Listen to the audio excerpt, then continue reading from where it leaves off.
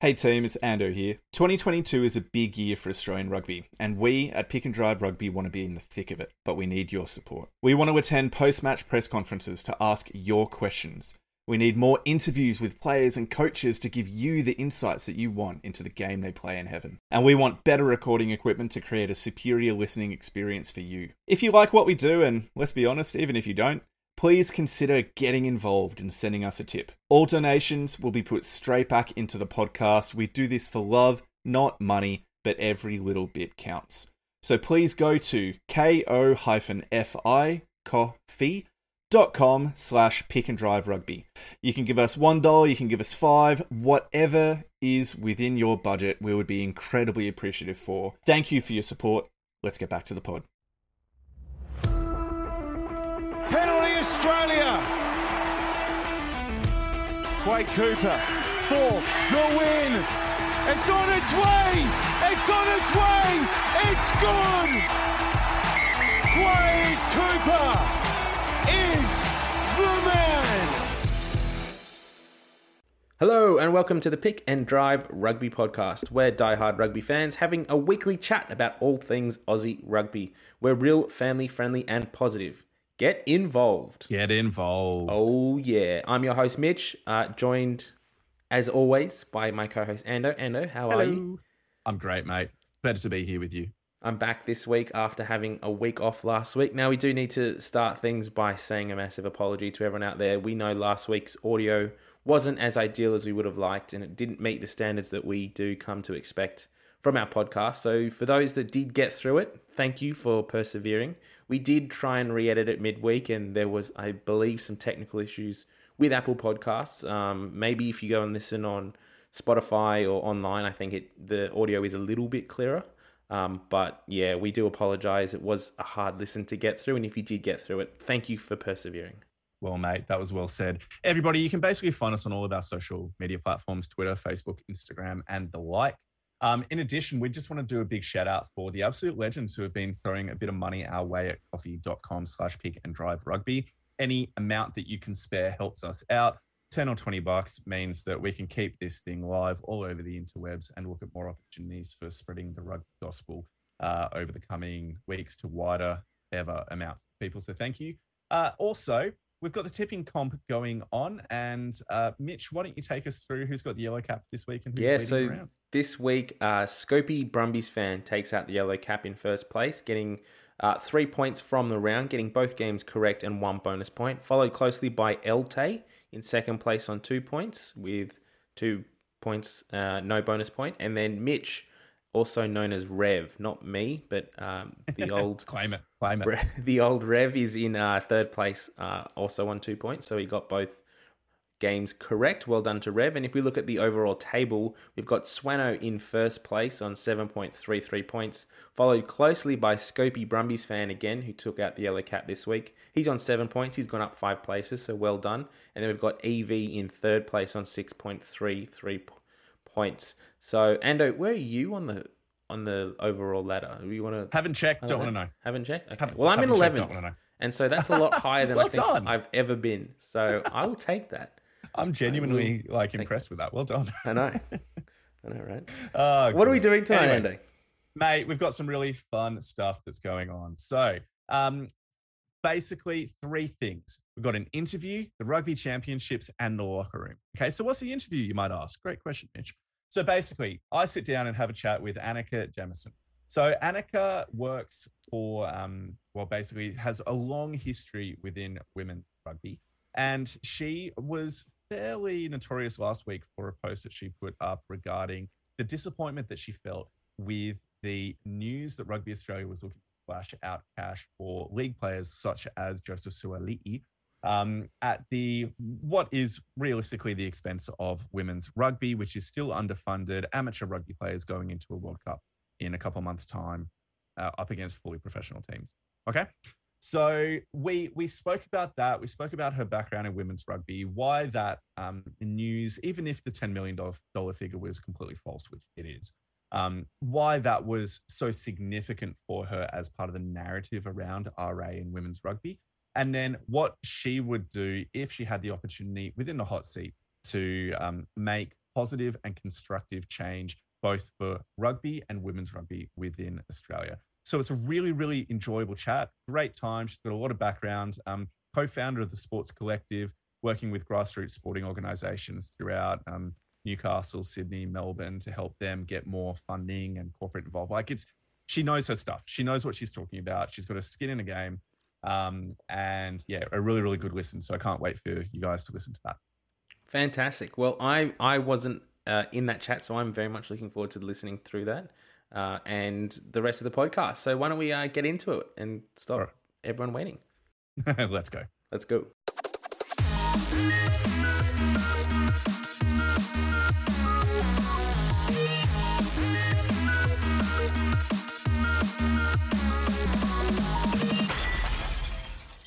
Hey everybody, it's Ando here, and with me is Annika Jamieson from the Sports Collective. How are you, Annika? I'm good, thanks, Ando. Thanks for having me on. Absolute pleasure. Now, if you don't know who Annika is, then I'm sorry, you really need to. She put a really great post up on LinkedIn and Twitter the other day talking about some of the challenges that were coming around women's rugby and the understandable response that a lot of people had to the news about Joseph Suaalii's $10 million offer from Rugby Australia, which has been quashed, but it was still the story that was going around the news. So, Annika, before we get into that side of things, can you give us a bit of a who are you and what's your background in women's rugby that made you want to put this post out there? Yeah, for sure. I've been playing rugby since I was about 18 and just fell in love with it. I played every other sport growing up, but once you've played rugby and you understand rugby and you're kind of in with the community, like nothing else compares. So once I started, I dropped every other sport and then started to, play a good bit of grassroots in Newcastle. I lived I'm from Newcastle originally. Then played a bit of rep, played country rugby, which for the country kids out there is about the best thing that you can ever do. It's just some really great footy. You meet usually on the day of the carnival. And anyway, and I ended up moving to Melbourne in about 2019. And I was always told that if you move states, you should always go and find your local rugby club because you'll always have an extended family. And I did that. And then through the trains, met a couple of people and ended up playing a season with the Rebels. Cool. And just through Newcastle and knowing lots of people in Newey and Sydney and then in Melbourne and meeting girls along the way and then playing at Super W. Yeah, I feel quite close, I guess, to the women's rugby community. And I guess now I sit on a board for Hunter Rugby in Newcastle and I'm on the Hawthorn Committee, which is essentially the old boys group and network where long lunches are a must. It's a lot of fun. And I run 2 Instagram channels called Rebel Like Her and Her Super W. And those are focusing on women's involvement in rugby, I'm assuming, from the titles?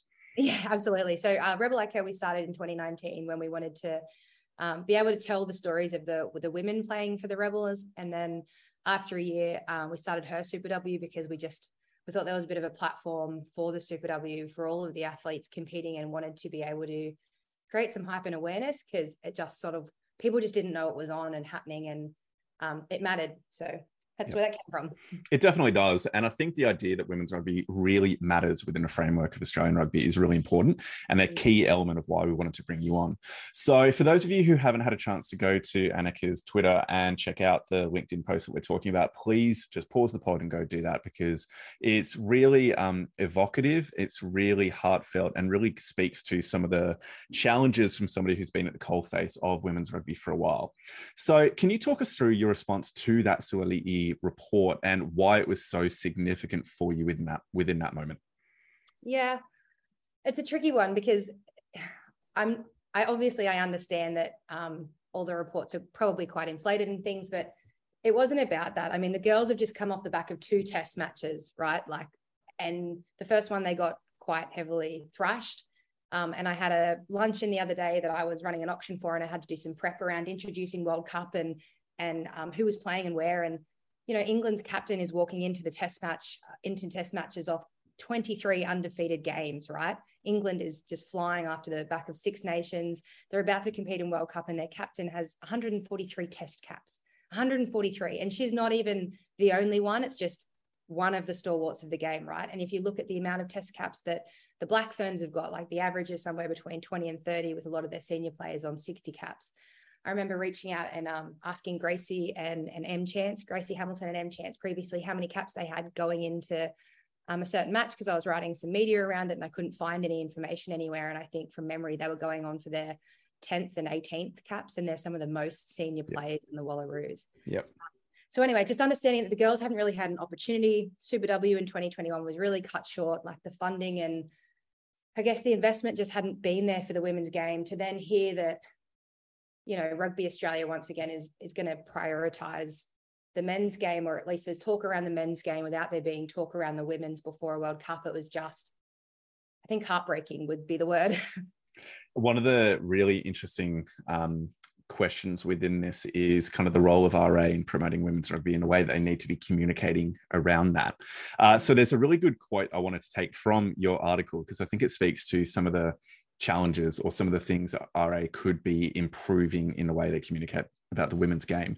So I quote, "A study of leadership, organizational culture, and high-performing teams tells us that every time leaders make choices, they reaffirm a cultural norm or a value held by the organization. Unfortunately, devastatingly, the cultural norm Rugby Australia continues to reaffirm is that from their perspective, women are less than men." Now, from my perspective, I would be assuming you're not saying that Rugby Australia actually believes that. However, their actions reaffirm that view. Is that correct? Yeah, absolutely. Like, I've met quite a few people from Rugby Australia, and there are some wonderful, fantastic, wholehearted people within that organisation. But from the outside, and I guess from a lot of the viewpoint of people in and around grassroots, all you hear about consistently is the number one performing team, the Wallabies.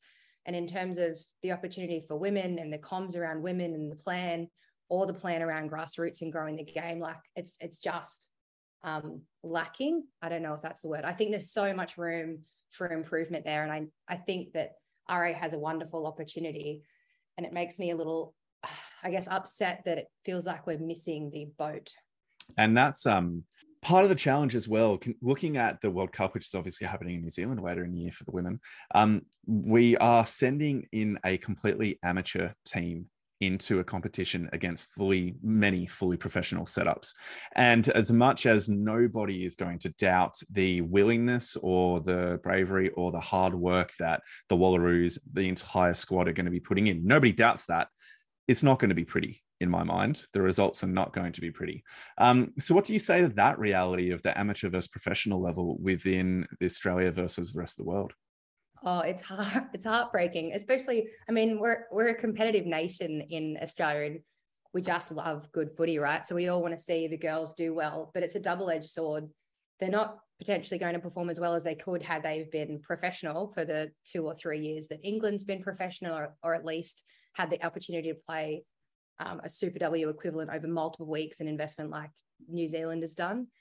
So I feel horrible for them, because I know they're juggling all of these things. They're walking in underdone, essentially, like they haven't had nearly the amount of training that they could have had. And if they don't compete and if they don't hold up, well, one, they're going to feel ashamed of themselves. But two, as a nation, we're going to go, well, it's not worth the investment because they're not winning, which is just like, it's mind-boggling and just devastating for me. And that's almost part of the narrative, isn't it? Is that you'll get your kind of passerby who will see the results and go, oh, well, we suck. There's no point putting money into that, where they don't know the full picture of the lack of investment over the long term. Yes, very much so. And I mean, I've read lots of the comments and I guess feedback on the post that I put up, and 80% of it, surprisingly for me, has been so supportive. And I think about 5% of it has understood that the issue isn't necessarily a pay issue, but a lens through which we make decisions. And so coming to the core of it, it is a gender thing for me. And my business partner, bless him, he said it's not a gender thing, it's a human thing. And it's just the right thing to do. But I mean, making that argument's a bit harder. But I guess the outcome then is, if we don't value the contribution of women from top to bottom, the easiest thing to pinpoint is the pay. Yeah. Like, it's just the most clearly articulated and easy thing to recognize. But within the rest of the game, there's multiple instances where we're just not, I guess, valuing the contribution as much as we could of the women. Interestingly, Mark McCartney, who's involved with the Rugby Australia comms, put a tweet out I don't think he tagged you directly in it, but it was in response really to your post on Twitter. And it was actually quite valuable, I thought. I thought it was an interesting response that helped provide some context of maybe people who didn't understand some of the context. He did emphasize the fact that over the last couple of years, Rugby Australia has, I think it was 2021, they lost 20 million in that financial year or that year. And that if the Wallabies hadn't been playing, then it was a black hole that rugby may not have actually been able to return from. He does emphasize that there is a need to professionalize and develop the women's game, that they will be communicating more about what that path of professionalism looks like, quote, in the weeks leading up to the World Cup, but it's not going to happen overnight. So that was, I thought, interesting and valuable as well. I just wish, and I'd love to hear your thoughts on this. I wish that it hadn't been somebody on their unofficial Twitter account saying it, and it had actually been Rugby Australia putting that type of communication forward. Yeah, there was a couple of things. I mean, one is the response that we got versus the response that we were hoping for. And I use this "we" because in women's rugby, it's very much we're all in this together kind of mentality. And I have received hundreds of messages over the last week with all personal experiences and stories and people sharing the fact that it's this sort of stuff, the sexism, the misogyny, the really not fun parts of rugby. It's happened across the board to so many people and not just me. So I use that "we" in that regard. But to address the first point at the start, when the point was made that they've lost $20 million in COVID, I sort of sit there and I think we've all learned that you need to run sport like a business, essentially. And if the business I guess if society changes, sometimes the business model needs to change. And when drastic things like COVID happen, you need to pivot the business. And if they haven't over time necessarily made good business investments, if we've spent money on, I don't know, for example, $2.1 million on Izzy Folau in the past, like, not to say that he was a bad player, he's a fantastic player, but I just mean if we found this sort of money previously that we've then injected into the men's game and not put across, I guess, diversifying our product base, which is what the women and the grassroots would be, well, then of course we've got this issue where as soon as the top team can't play, then you lose money, right? I get that. But then you look at every other code, if you look at AFL, and I know they don't play international, but AFL, NRL, the women's products that have come along, they made the investment. My background before working now in grassroots sport was in tech, and I was working with a tech startup, scaling up a business. You've got to go through a few stages to scale up a business. You have the proof of concept, great. You create an MVP and you put it out there, great. Next, you've got to actually build the business and then sell the product. And once you go to selling, you've got to market it. Like, people have to know about it before they'll buy it. So we haven't told people, we haven't marketed the women's product. So of course, no one's yet buying it. Anyway, so I just think we've got an opportunity with the business model to diversify and grow the game. We haven't really done that. So pointing at COVID as the reason that the business model is failing, I think is poor. I think there are some business decisions that we could be making over a long period of time that could be better and help grow the game. Yep. And then in response to this, what was the second part of your question? The second part was just some of the comments. Yeah. Well, to that, I think what we got was there is a plan, we just haven't told you about it. You need to be patient. And what we were hoping for potentially was more, I think the word is leadership. I think that is the word that is important. And for me, keeps coming up. So imagine instead of getting the message around, anyone believing the 20 mil is laughable, et cetera. Imagine we got this message back from RA and not a personal account. This has been an incredibly challenging time through rugby. To hear that women within our game are having these experiences is not something that we would ever condone. We really want to create a safe and inclusive environment for everybody. There is absolutely a plan around the women's game. The women's game is very important to us, as is grassroots and Indigenous programs. And this organisation values inclusivity. And here is how we are going to deliver the next stages. If we haven't done as well as we could in the past, then we acknowledge that, and there's still heaps of work to do, but it matters to us. And this is why we're going to make these changes. But I guess that's not the way it's communicated. It's, you've got to be patient and you shouldn't really be one of the lines in there got me saying to actively weaken the most relevant and popular team within Australia. And that's absolutely not the intention. I think the men that play for the Wallabies are incredible, but I also then question, why is that the priority of Rugby Australia? We're going into a World Cup and we're still referring to the men's team as the most relevant. Just for me, I guess the language shows the lens that they're still communicating through, which could be changed. Yeah, and I think that there's so much to unpack in what you were saying there. I think that was really, really powerful. And I think that I'm not trying, in no way, shape or form am I trying to defend or attack or anything like that. I'm just speaking through what some of the perspectives or views may well be. And I think maybe there is an element to which we don't know the dire circumstances of the financials of RA as a result of the challenges of last year, maybe, but that still doesn't change the way that things could be communicated and the intent that is behind that communication, like you just explained. So let's do a hypothetical here. Okay. So the hypothetical is you are in the hot seat at RA. You have the opportunity to make change, to maybe alter maybe some structures, some imperatives, some ways in which you're going to be communicating around the game of rugby within Australia, the broad game of rugby. Now, you spoke to some of that very powerfully just then. What change would you bring in if you had that opportunity?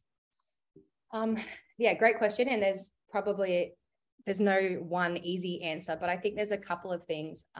I would want to build trust back in the organization, because at this point, a little bit regardless of what RA says, there's just no trust. So if they come out with a plan of attack because they haven't necessarily done the things they've said they're going to do before, a lot of the community doesn't really believe what's happening. So I would embark on a trust creative exercise. And I think that starts with getting really clear about, as an organization, what they stand for, and then building some strategies out around living out those values.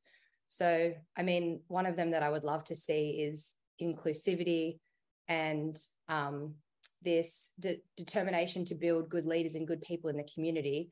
And I think if RA took this leadership stance and was communicating differently, taught the clubs to communicate differently, worked with the franchises to communicate powerfully, we actually would they have such an opportunity to change the culture and the framework all around Australia. But currently it feels more like RA is looking internally at RA and the franchises are looking internally at the franchises, and the grassroots is sort of like they're trying to lead up and they're struggling. So I imagine this Australian rugby scene where everybody works together. RA is very firm on the values and then lives those out through strategies and comms, and the language reflects that. So if the current, if the knowledge isn't there currently, then let's get curious. I think we're too concerned currently about admitting that we've done anything wrong, so we sweep it all under the rug, and all that does is create more mistrust. I think we need to look for the opportunities to rebuild trust, and that comes from open communication, transparency, and clear value alignment. Yeah, look, that was awesome. So you're speaking around the value of communication, trust, and the strategy and the way that RA are living that out on a regular basis.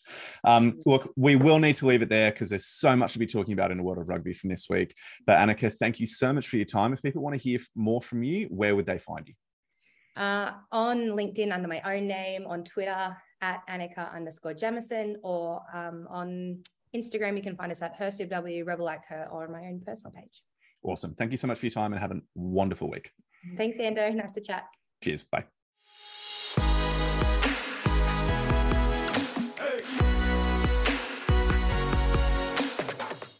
All right, we move now to the action from the weekend, and it was an incredibly disappointing result on Saturday night as Australia went down 8-24 at the newly refurbished, rebuilt, reopened Allianz Stadium. Awesome stadium, rubbish match. Mitch, what were your instant reactions after the game?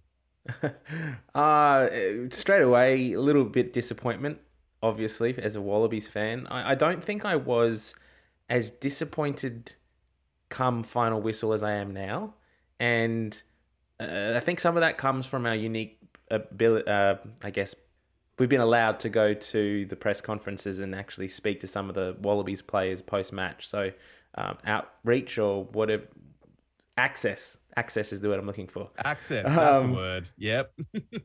Listening to the players talk in the post-match presser, James Slipper, Dave Rennie, we then spoke with Scott Seo and Reece Hodge after the game, and just the way they were answering questions and the way they looked, like you could really feel the dejection from the players seeping out into that media room. And it wasn't particularly like a spicy media conference by any means. Like there wasn't too many hard balls being asked and too many questions that were really sort of digging into the why around why they didn't win.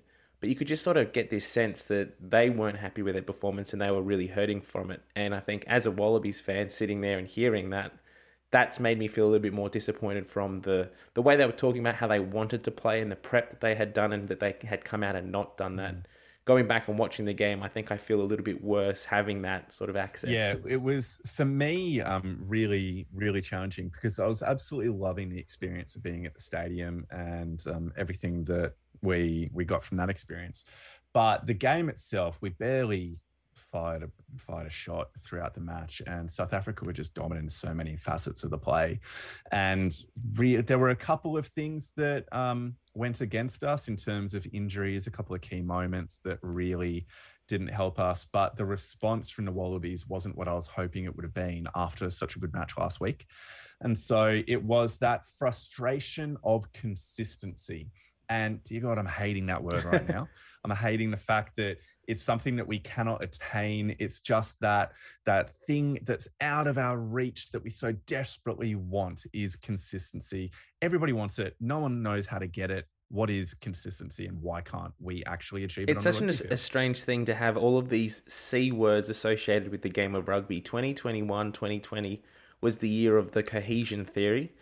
We've had Gainline Analytics on the pod in the past, and they've said their piece on that. And Matt from last week also is a very big component of that theory of cohesion. Last year we were all talking about that. This year, everyone, players, coaches, commentators, media, all talking about cohesion and consistency and why from one week a team can get up and the next week they can't. And everyone's searching for it, as you said, Ando. No one's really able to, at the moment, show that consistency week in, week out. And look, is it a rugby championship thing? Is it a world rugby thing? It's an unusual thing all around at the moment. Yeah. I think, I think that part of what Dave Rennie was speaking to in a post-match presser was the tightness of world rugby at the moment, where any of the top 8 teams can win against the other top 8 teams. And so there's something we need to be considering there. It's like South Africa are the world champions. And there's a lot to be said for them being a very, very good team. Now, what I put out is, they made 8 changes and it wasn't their strongest squad and their bench was quite weak and they had a debutant on the wing. So it's not as though this was an unbeatable box side, especially when we named an essentially unchanged 23 from the previous week that had done so well. So there are lots of questions coming into this about what kind of consistency within sport actually is. And I want to spend some time over the next week or two seeing, I'm sure there must have been sports psychology research about this, about how professional sporting teams develop consistency of performance. And I want to delve a bit more deeply into that. So sorry, ladies and gentlemen, I don't have the answer of how to make the Wallabies more consistent, but I'm really keen to actually dive into it a little bit more. And if you did have the answer of how to get that consistency and unlock that lock that's currently on them, I think you would be sitting in Queensland somewhere with Dave Rennie and the coaches telling them how to prepare well for the Bledisloe, not sitting here with me talking about pick and drive Trust rugby. me, mate, I've looked at 2 websites so far. It's telling me a lot. So Dave Rennie, you've got my number, mate. If we look at the overall game on the weekend, it's easy to say that the Wallabies played really badly and that South Africa were just a lot more clinical and took the opportunities where they when they were on offer. And that is a fair assessment of the game. But one thing I think we do need to realise too, that the Wallabies, and unfortunately it is a theme of 2022 at the moment, and again, Dave Rennie won't use it as an excuse, but at some point we're going to have to start talking about it. But the injury toll that is starting to line up and the impact that they're having on preparation and actual gameplay week in, week out is really hurting the Wallabies at the moment. Half-time, the score is 12-3. The Springboks scored right on half-time to get that sort of 5-point lead. Up to that point, it was 7-3. So the Wallabies, for a lot of going into that half, could be quite happy with the way the game had played out thus far in the first 40. They were still within touching distance of the Springboks. The Springboks had a lot more possession. The Wallabies hadn't had a whole lot of ball. They could get their hands on the ball in the second half and do a bit more with it, then they're probably back in the game. Early on in the second half, Noel Alessio goes off with a HIA, fails that, doesn't come back.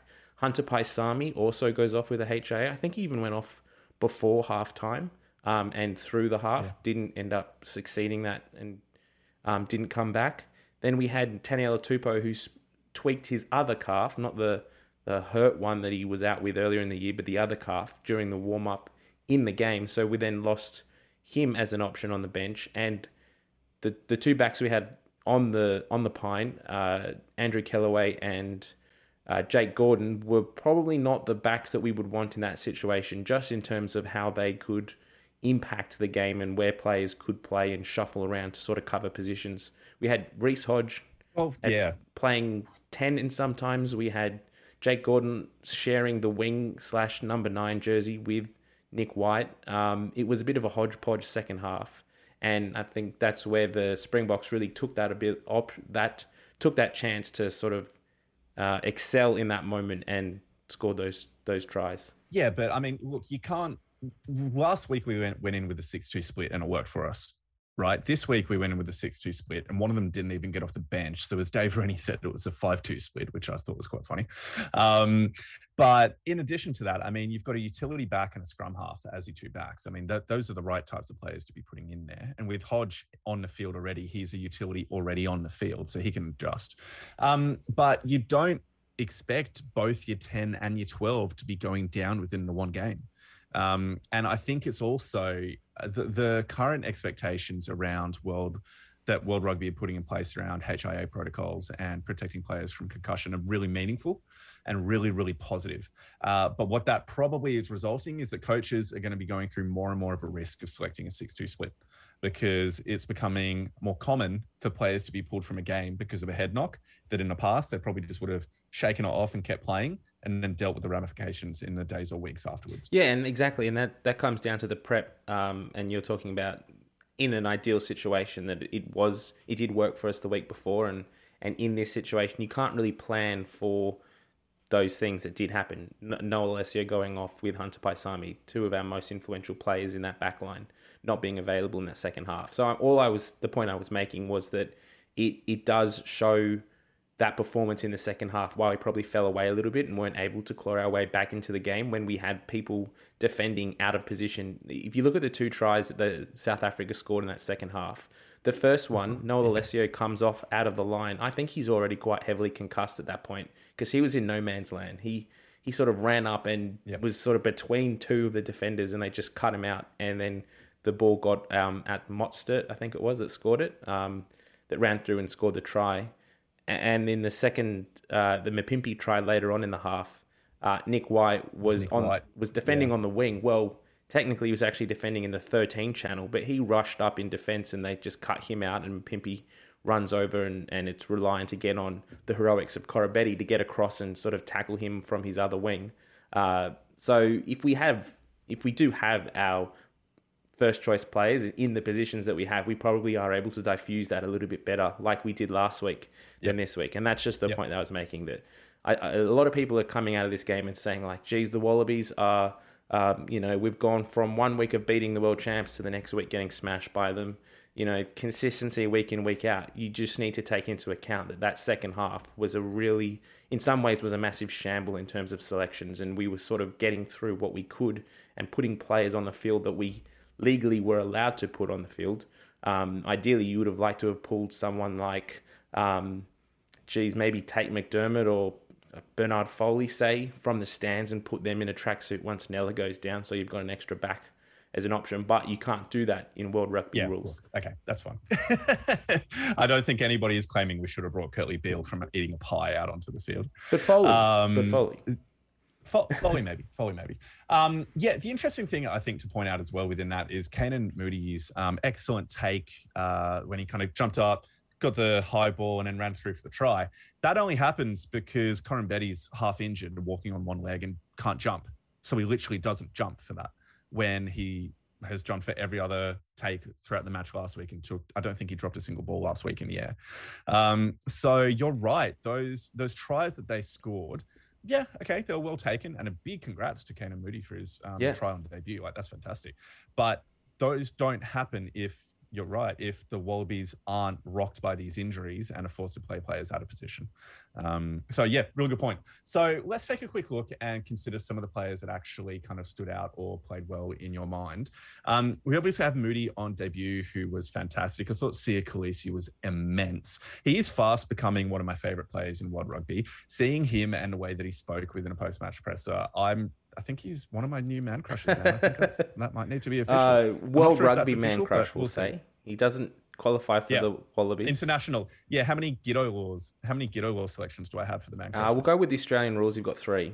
So Sia Khaleesi's in there now. We've got the rest of the year, 2022. Yep. You have to have this list solidified by the kickoff of the World Cup next year. I'm confident that I can do that. I don't think it's going to be Antoine Dupont because you got that absolute tosspot on Twitter who is making me hate Antoine Let's Dupont. not call him out. Call him out. Don't give him the airtime. He doesn't deserve it. Yep, true. Did you see actual Dupont's kick pass? Oh, that was next level. For those of you who haven't seen it, it's a little clip that's going around. The ball comes off the back of a line out, the top of a line out, and is thrown down to him, but it doesn't actually get to him. Like it bounces on the ground, and he reaches out, lunges out with a leg, and kick passes it towards the 10. Like perfect distribution, just with his foot rather than with his. He's next level. He can do anything now, man. So players that impressed on your end. You've already said Canan Moody, so I'll just give him a good shout and thought that he played really well as well. Mapimpi was definitely up for it this week, and like it or not, he was fired up. Like it or not, I don't necessarily think it was one of his best games in terms of sort of what he did with the ball. I mean, he scored that great try, and he definitely learnt this week that go low when you've got Koroibete coming across in cover defence. Don't jump into the tackle. He's definitely taken that learning on board, and he scored it this week, whereas last week he didn't. But he was involved in everything. Every time there was a bit of a scuffle, he's in there throwing handbags and giving it to Nick White every lift which way he can. There was some pretty entertaining snippets caught on the coverage if you go back and watch of him. Like, shut up. Just shut up. Just giving it to the other team. So, outside of that, I'll stick with what you've really said as well. Yeah, I thought for the Aussies, there wasn't really anybody that had, I think, an excellent game. I think Rob Valentini was probably our best player in the park. Unfortunately, no Australian. The frustrating thing with the Wallabies was that no one actually played badly. Like, no one is. If we were to give scores, and we don't really do that on this podcast, but if we were to give scores, I don't think we're handing out 2s and 3s. I think we're probably handing out 5s and 6s, and 4 to 6s probably across the board though. Like last week, we're probably handing out 7s, 8s, 9s across with a few players that are standing out and playing really well. Noah Alessio probably up there in the higher numbers. But this week, no one really stood out and no one was ahead of anyone else. And consistently, everyone was just a little bit average. Yep, agreed. And look, I thought that Tom Wright, people probably some ways justly criticising him for trying to make stuff happen at the tail end of the game with a few runs out from the 22 and trying to spark something from there. There's part of me that understands that perspective of critiquing him about that. But I also thought he was trying to create something in a situation where we were really struggling to break the Bocky defensive line. And so I kind of don't mind at that point a few Hail Marys to try and get us over the line. Yeah, I mean, you got it. At that point in the game, we didn't have any big impact back that we could bring on, and we needed someone to sort of step up and do that. Koroibete, as we already mentioned, wasn't 100% fit. He looked like he was injured with some, I don't even know what the actual injury is, bit of a hammy twinge or something in that second half. So he did what he needed to do, but he wasn't having the impact that we saw last week. And so Tom Wright was kind of that player that was putting his hand up to have a crack. Unfortunately, it didn't come off this week. Yep. So we've already spoken about a couple of the big moments, the handbags at 10 paces as well that happened right near the end of the game. I was hearing some people chatting about how that was the most entertaining part of the match, which I think says a lot for the stop-start nature of the game. Just a quick little comment on that. For those of you little fanboys and girls who are looking at the photo of Eben Etzebeth getting angry at Alan Alatoa and claiming that Alatoa is scared, need to go back and watch the footage and see Alatoa going, come on, boy, and just yelling at him, ready to throw hands. He had his fist cocked and ready to go, didn't he? Fist cocked and ready to go. Yeah, exactly. And so all these like South African fanboys are just going, oh my gosh, Eben Etzebeth is such a monster. And I'm like, bro, come on. Like, I'm not saying Alan is going to destroy him, but don't claim he's striking fear into the enemy or anything like that. Like, Alan was ready to go. It's that happened right in front of me, and I've partially lost my voice from that moment of the game alone when I'm just standing there watching Etzebeth go absolutely ape on Alatoa and just screaming, saying, look, there's got to be something in that. And the fact that they went through the whole scuffle 7, 8, 9, 15, 25 times, looked at the way that Etzebeth just threw Alatoa around, fists in face, still couldn't find a reason to penalise him for it. I can't understand. But yeah, in a lot of ways, that was probably the most exciting part of the game. And a little part of me kind of would have liked to have seen who would have come out best had they just thrown down and what the reaction would have been. Probably 2 red cards to both captains, but it would have been quite interesting. Yeah, it would have been quite funny. There's this part of me that would have liked it just for the entertainment value. Not because I want to see them get hurt or not because I condone punching somebody in the face when you're angry with them. But yeah, it was just funny. I enjoyed it. Okay, cool. So with that moment of deep tactical analysis out of the way, I think that we really need to kind of move the conversation on to what our predictions are for next week. Well, we've got a week off until the first Bledisloe match. It's going to be played on Thursday night at Marvel Park Marvel Stadium down in Melbourne. Yeah, in Melbourne. So, I mean, we'll talk about the All Blacks in a moment and their massive resurgence this weekend or last weekend. But for you, mate, what's your prediction for this game? Do you think the Wallabies are going to bounce back? Are they consistently inconsistent or inconsistently consistent? Jeez, it's a tough one to sit here now, so many days out and say how we're going to go, considering the Wallabies' track record this year that we potentially have another 2 or 3 injuries to sustain between now and when the team's named. I mean, if we already go through from this week, the injuries that we did pick up, Taniela Tupou's got some form of calf injury. We don't know the extent of it, but I would say if it's enough to rule him out of playing from the warm-up, it's probably enough to rule him out this week or this next week coming. So I don't think we'll see Tupou. Noah Alessio suffered a concussion. In the post-match press conference, Dave Rennie did mention that he was still having headaches post-game, so that's not a good sign. World Rugby, with the updated concussion protocols, now have a 12-day turnaround from once you stop having symptoms.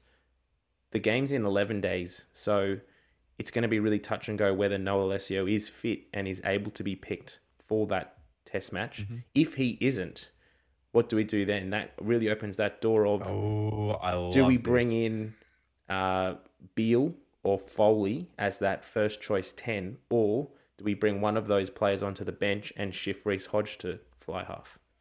Yeah, that's a good question. I personally would love to see Foley at 10 just because it would just be entertaining. I would love the stories. I'd love the narrative, and I'd love it if we won as well. Can you imagine that if we won with Foley at 10? I would just really, really enjoy that just from a spectator's point of view.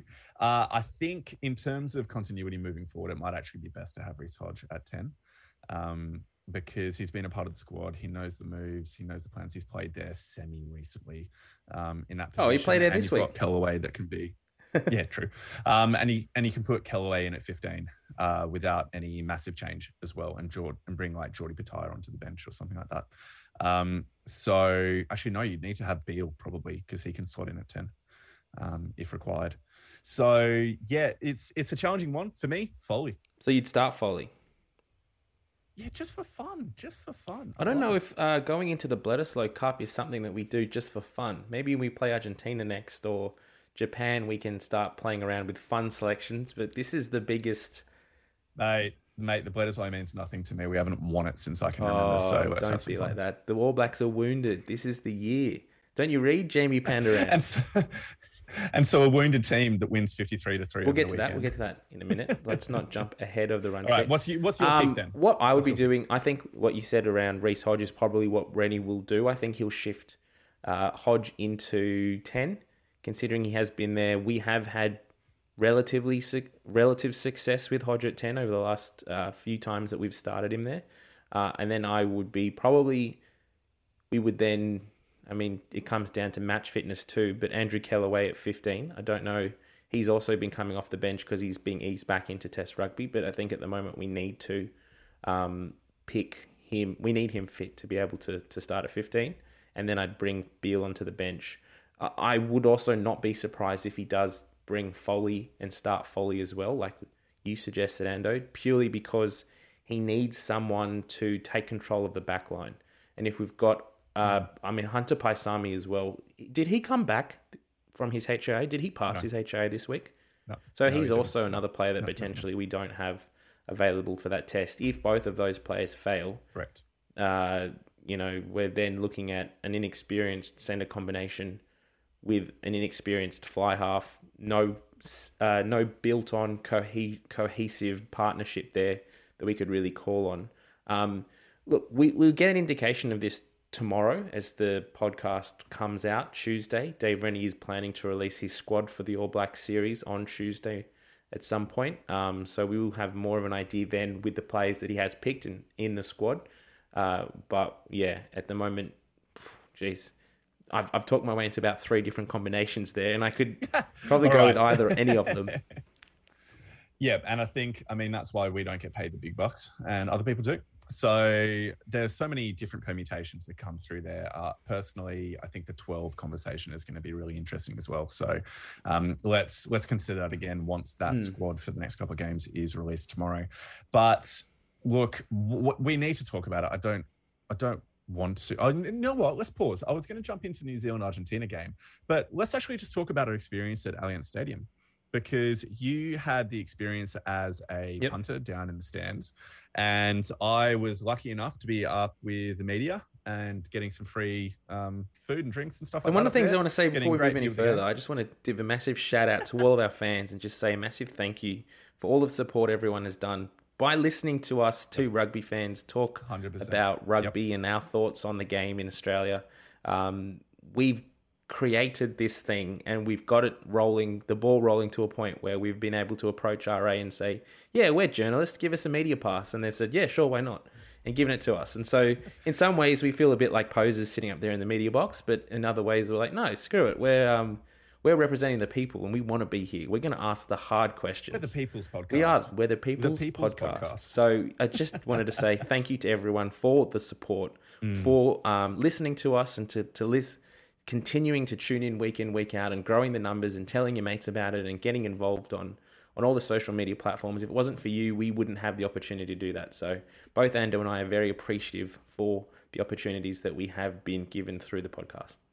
Yeah, 100%. And the great thing is that we're able to build connections both with RA, with other journos across their platforms. Like it's wonderful. So thank you for all your help and support within that. It's been really, really great. And so on that note, mate, I loved it being up top. I was able to get some great footage of the fireworks. That was cool. Before the game. Yeah, mate, that was awesome. Next level. And had a really great view of the match itself and got some good insights from people and the like. But how was it down in the stands in your experience? No, it's really great. Like state-of-the-art facilities, brand new stadium. Like they didn't just upgrade the SFS, they knocked it down and rebuilt it. So from what I've heard, I was on ground level on behind the goalpost, and where I was sitting, it was really, really close, and I could see the players. Like that, when that fight broke out, I felt like I was about to cop an elbow or a punch from one of the South African players. I felt like I was that close. But from what I've heard, that anywhere you sit in the house, you've really got a good view and you feel like you're close and intimate. The sound, the way they've created the stadium and the sound reverberates around it. Once the crowd gets going, it's really, really impactful, and you can feel it. And definitely the players can feel it too. So I'm really looking forward to getting back there next year with the Waratahs fans and getting loud and getting into it to sort of cheer on the Tars and see what sort of support we can muster for them. But yeah, I mean, the facilities, great. Getting in and out was a breeze. Like there was no lines. I mean, we left after the press conference finished, so we didn't have to contend with lines. But getting in there at the beginning of the game was a breeze. We were in there early. Getting out was fine. The food was a bit pricey, but I guess that's to be expected in Sydney. The food and drinks, but the offerings were good. It's a great place to watch rugby. They've got plenty of facilities for you as well to stand on the concourse as well if you don't want to sit in your the concourse in your seats.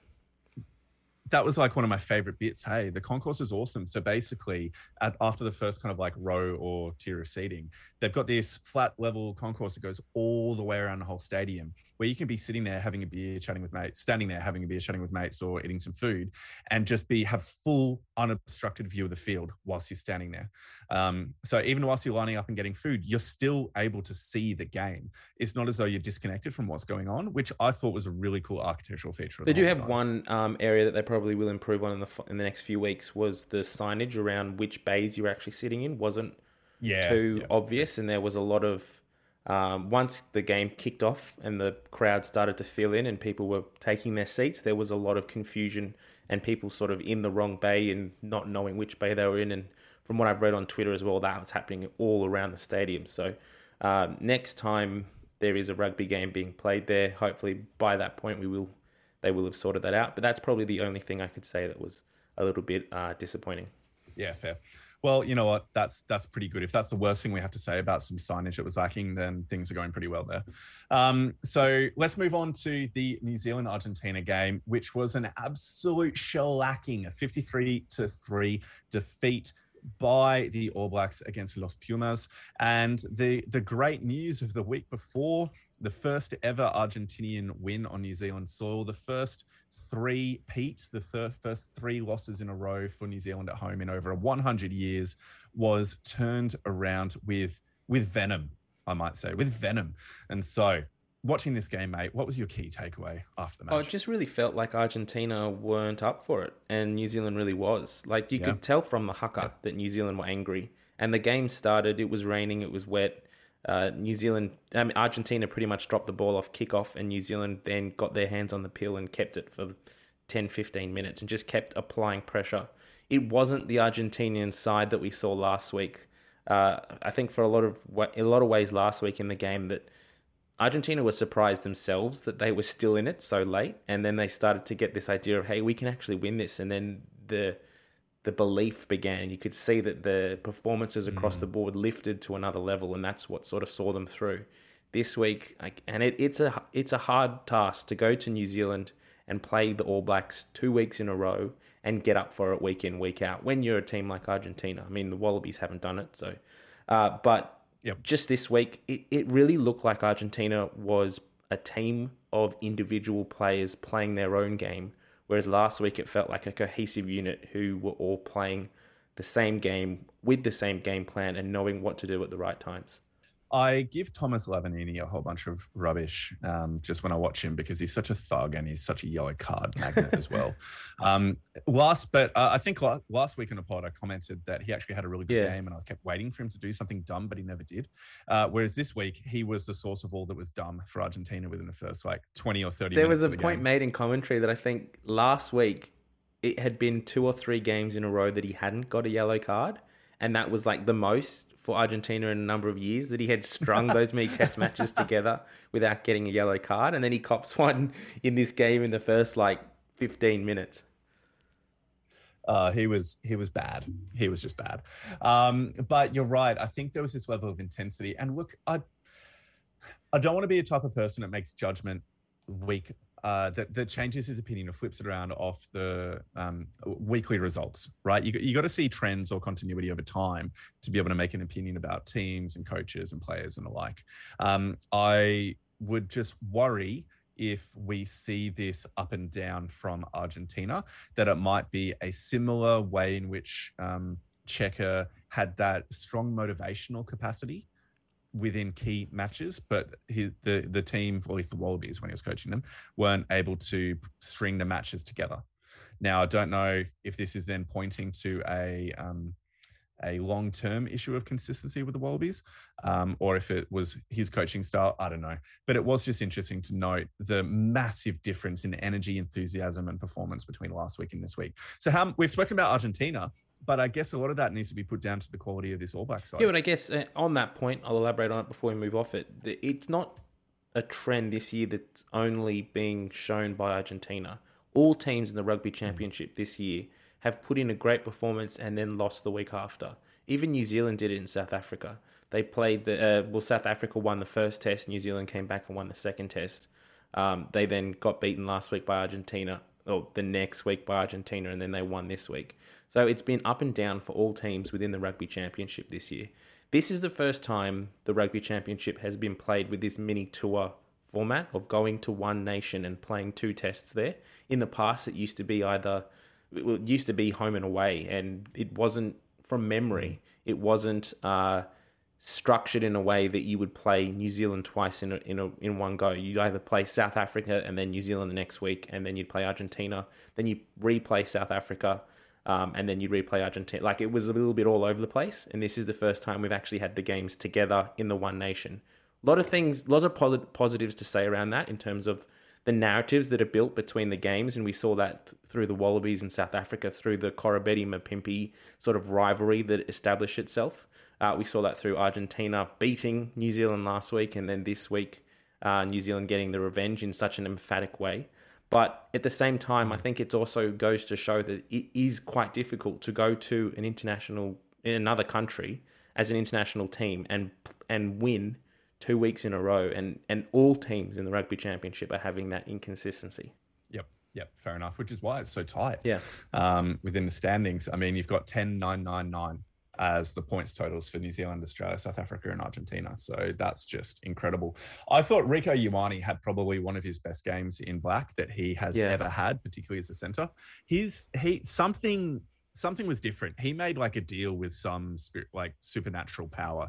His ability to step and just burst with absolute speed that I just hadn't seen from him in a while. It's like he was angry and he channeled all that anger into his legs. Yeah, it just seemed like the opposition as well were like, we're not going to attack you this week. We did it last week and it was hard enough, and 2 weeks in a row is a big ask, so you can just come on through. In some ways, they fell off tackles. Have a stroll. Yep.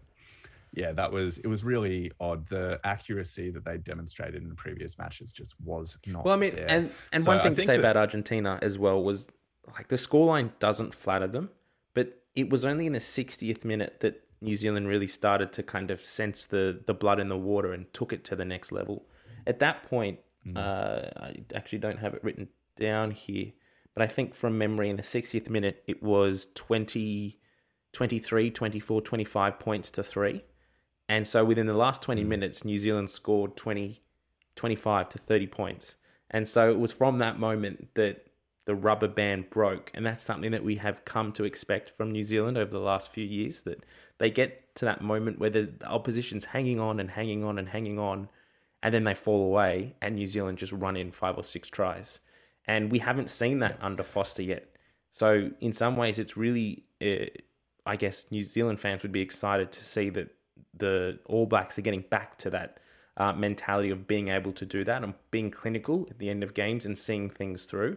But again, you don't want to get too ahead of yourself, because it's one result when last week they did lose and Argentina weren't putting up a good defensive effort in that last 20. They were falling off a lot of tackles and making a lot of simple errors. Yep. I mean, you look at the stats, Argentina have been forced to make 203 tackles within that match in wet and tiring conditions. 7 tries to nil, 6 conversions, 2 penalties. You look at the scrum success, so 9 out of 10 scrums won for 90%, 14 out of 14 for 100% lineouts, and a penalty count was basically even. So New Zealand were just so much more accurate than they had been previously. And I think it's a return to New Zealand that we expect. And we'll just see if they turn up next week. I know it's really simple, but we'll see if they're able to maintain that level of consistency and accuracy. I really hope they don't. I thought one of the funniest posts that was shared in our group chat recently was from somebody replying to the news that Ardie Savea was going to be staying home for the birth of his son for the tour. And then somebody has replied to the post saying, can't Sam Cane stay home to prepare for the birth of Ardie's child instead? So I thought that was just absolutely brutal, but very, very funny at the same time. Do we want to do a bit of a preview looking forward and to see what we can expect from New Zealand come this Bledisloe series? No, I think we wait until we get more of a understanding of the squads. So New Zealand squad is out, but let's wait for the Aussie one, and then maybe we talk about that next week because there's no games, no international games. I guess as a Wallabies fan, the one thing I will say to wrap up is I hope that New Zealand continue this form of winning and losing and winning and losing and winning and losing. I mean, if they do keep that consistency, we'll win next week in Melbourne and then lose the following week at Eden Park. So in some ways, I would not like that to happen. It would be great to see. I'd rather it the other way around. Lose in Melbourne, win in Eden Park. But that's what I'm saying. Break if they keep this consistency of inconsistency, then the record says that they will win. They will lose next week and win the following week. And that would be a rugby championship complete of win, lose, win, lose, win, lose. But, who knows? At the moment, as we've said before, there is a little bit of selection issues for the Wallabies to work on. New Zealand, as we have come to expect in the last few years, last 20 years, they can get up for a Bledisloe. Particularly this year is the first year that we have only 2 tests in the Bledisloe. We don't have 3. The Wallabies don't have the luxury this year of losing one game and still being able to make it up to take the series. The Wallabies need to win both to get their hands back on the Bledisloe, whereas New Zealand realistically only have to win one to keep the trophy. It's a big ask. Yep. And as I said, New Zealand do get up for the Bledisloe, but there's a lot of pressure on them too. And if they can't get up and New Zealand and Australia can beat them next week in Australia, there will be a lot of internal criticism put on them, which would open that door slightly for Australia to go to Eden Park and potentially break the hoodoo and cause an upset. Yep. Well, my friend, there's so much exciting rugby ahead of us. Why don't we move on to the locker room to talk through what the fans have sent through to us? Let's go.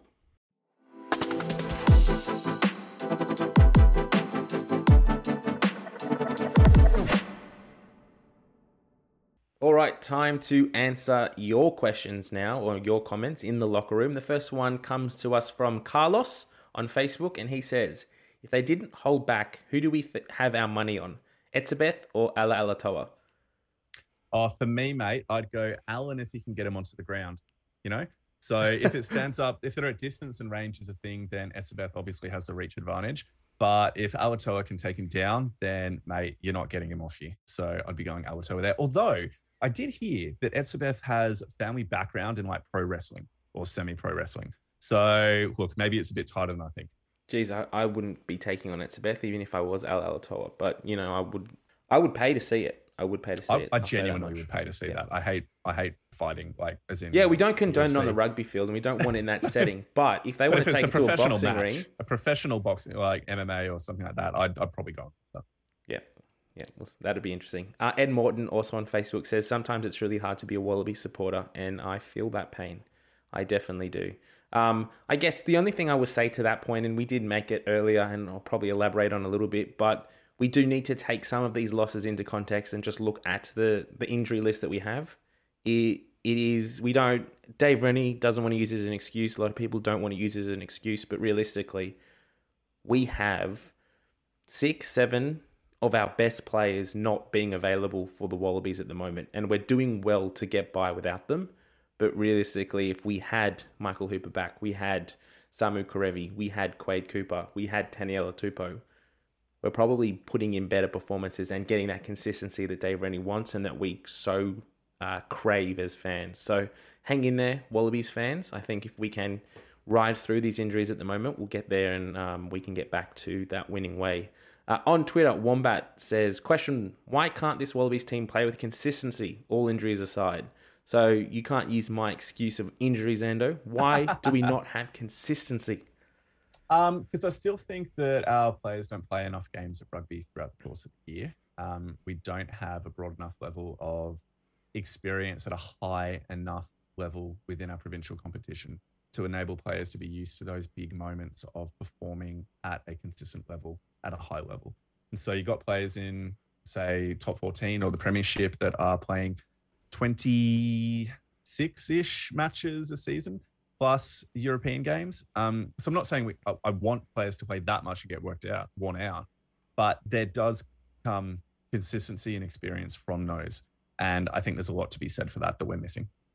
Yep, definitely. And it does raise that question of that third tier and just having something to bridge the gap between club rugby and super rugby. And even if it works for the next generation, to have something domestic so that those players can have a taste of success, like you're saying, Ando. They can know what it's like to play in semi-finals and grand finals. When we look at Super Rugby's record over the last 5-10 years, it's a handful of Australian teams that have made the semis or the final, and even more, we can count on 2 or 3 fingers how many times the team's actually succeeded there. So, it's a really big point, and it's something that I think RA is looking at and trying to figure out how they do that in the best way. But everyone knows it's what we need. Jock Cudmore also on Twitter says, and this is more of a comment, I've had time to reflect and soul search. I think the inconsistency is attitude. How badly do we want to win? It's a mentality. You can have a competitive squad, but when you reflect year on year in various comps, the same teams populate the bottom as they aren't used to winning. Pretty similar to what we were just saying, actually, around that whole thought. Any comments on that, Ando? No, I'm good. I like your comment, Jock. Thanks for sending it in. Another one on Twitter, and I apologize if I get your name wrong, but Zainal Rahman. Lovely. Yep. Good pronunciation, Ando. Well done. Remember all the talk after getting thrashed by Argentina? I guess it only lasts a week. Yeah, I know. And that's why I think it's important that we don't, like I've mentioned before, you don't get carried away by week-to-week results, and you try and look at, say, longer-term trends and you make that the basis of your opinions. As Morgs Tiranui loves to say, you got to have a body of work on players to be able to judge them ready for international level. Well, you need to have a body of work for international teams, coaches, etc., to see where the team is trending. Definitely. Next comment from Paddy on Twitter. Surely Captain Hooper can come back for the Bledisloe? Yes, mental illness is serious, but a great performance and lifting the cup would help. Another question mark. What are your thoughts, Ando? Look, that one's challenging because we just don't know what his situation is, and justifiably, we don't need to know. It's his own right to that. I think that from my understanding, he's aiming for the end of year tour as his return back into the Wallabies fold. He has been training at points with the Wallabies. I've seen him in gym sessions and the like with the squad. So that is something to be considering. But I don't think we're going to see him back for the Bledisloe, and it will probably be the end of year tour. And good on him. Get the rest, and spend time at home with his wife and young child. I guess there's one thing that's been going around on Twitter and social media these last few weeks as well is New Zealand is in a little bit of a rut at the moment. Yes, this week was a good performance against Argentina, but some people are saying that New Zealand is there for the taking. The Bledisloe is theirs to retain or to take back this year. In some ways, Hooper not being involved, should the Wallabies get it done, get their hands back on the Bledisloe, does that help Michael Hooper's headspace or not? Oh, God, who knows? I don't know, man. I want the Bledisloe back like any raw-blooded Australian male. But there's a part of me that doesn't if Hooper's not involved with it, with the amount of pain, sweat, and blood that he's experienced for Australian rugby over the last decade. If he's not a part of that, then that'd be brutal. Yeah, that would be tough. Last question from Abel Willing, New Zealand. Just heard Artie's out for the first Bledisloe due to him and his wife expecting a new arrival. Does this increase the Wallabies' chance by about 20%? Yes. Yes, it does. No, realistically, I don't know if it does. Realistically, who are you putting at 6? Scott Barrett? I don't know. I'm not New Zealand's coach. But I'm just saying that you can never bet against New Zealand. That's something we've come to know in the last few years of sports podcasting, that New Zealand always gets up for the big matches. and they play when it counts. And the Bledisloe is the biggest match in their minds for a lot of reasons. So I think they can cover the whole of Ardie Sevilla not being there. And I don't think it really gives the Wallabies an advantage, him not being there too much. I've got one final question for you, Ando, before we move out of the locker room. Something that's been talked about, and it's probably more of a theme that South Africa has been implementing in the last this year particularly, more so than a lot of like New Zealand or Australia. But a lot of people are saying that South Africa is preparing themselves to win a World Cup next year. So they're looking at the 4-year cycle, and their selections are around player rotation and getting experience into the players' boots and getting the players that they want and ready for the World Cup to be competitive. Now, if you were a coach, and this is my question, if you were Dave Rennie or Ian Foster right now, would you be focusing on the 4-year cycle, on the World Cup, winning the World Cup as the biggest and sort of the biggest and utmost goal for you? Or do you focus on winning every single test match that you come up against as the ultimate decider of your focus? For me, it's winning every single test match, because a winning team wins World Cups, is a simple way of considering it. So you basically look at almost all the teams that have won the World Cup over recent years, and they've been dominant in the 18 months leading up to that World Cup. And so at the moment, South Africa have the luxury, because of the experience of the squad, world champion squad, and the depth within South African rugby as a whole, that they have the capacity to rest some of this like starting 23 players and bring in people who maybe aren't world class, but are definitely part of that international squad, and at that level. So they have a luxury that we as the Australian national team, I say we, but you get what I mean. Yep. We just simply don't have. We've had so many injuries. We've had so many players unavailable that, I mean, the last 2 weeks have been the first time we've got our first choice 23 onto the pitch. And even then, that's missing Cooper and Samu Kerevi as like 2 of those key elements. So it's really challenging. Yeah, it is really challenging. And I mean, it'll be interesting to see which format does win. I think next year's World Cup is going to be the most competitive World Cup we've ever had. And as we've said multiple times in the last few weeks, it currently really does feel like anyone in probably the top 8 or 9 nations, and I have to say down to 8 because Australia is currently ranked 7th, but anyone on their day can beat anyone. And when you take a World Cup into consideration and you're looking at neutral territory and you're looking at the ways that the game's refereed in World Cups as opposed to an average test matches, I think we're up for a really competitive tournament, and it'll be really interesting to see which way it goes. Yep, agreed. Just as a quick point, I just read this absolutely awesome thing on a spoof rugby website. So you know how Lukhanyo Am's got a damaged knee and he's had to have surgery? So since then, photos have emerged of Am in hospital post-surgery. Reports have also emerged that Nina Bayer was planning on picking Am this Saturday against Australia, saying, quote, Lukhanyo Am on one leg is better than most of the Wallabies backline. Now these reports have come from very unreliable sources and are believed to be 100% untrue. But most of the world would not bet against a 28-year-old being a pretty handy player with only one functioning knee. There's a lot to be said for that. There is a lot to be said, and I love those types of articles. Very well written. Oh, that's great. That is great. Well, mate, I think that's a good moment to finish on. So, mate, it's been fun. It has been fun. Thanks, everyone, for getting to this point of the podcast. We do have some extra content to come later this week, and if you are listening to us and you are interested, we did have the press conferences from the Bledisloe. Oh, sorry, not Bledisloe. I've got New Zealand on my mind, but Australia versus South Africa last weekend is up on our feed as well. So go back an episode and you will see the Bledisloe. I said it again. The press conferences from the Wallabies and the Springboks. So do check those out. And later in the week, we do have some interviews coming with Scott Seo and Reece Hodge as well. So do keep an eye on the feed. Brilliant. Well, thank you so much. Been a pleasure. Catch everybody. Have a great week. Bye. Bye.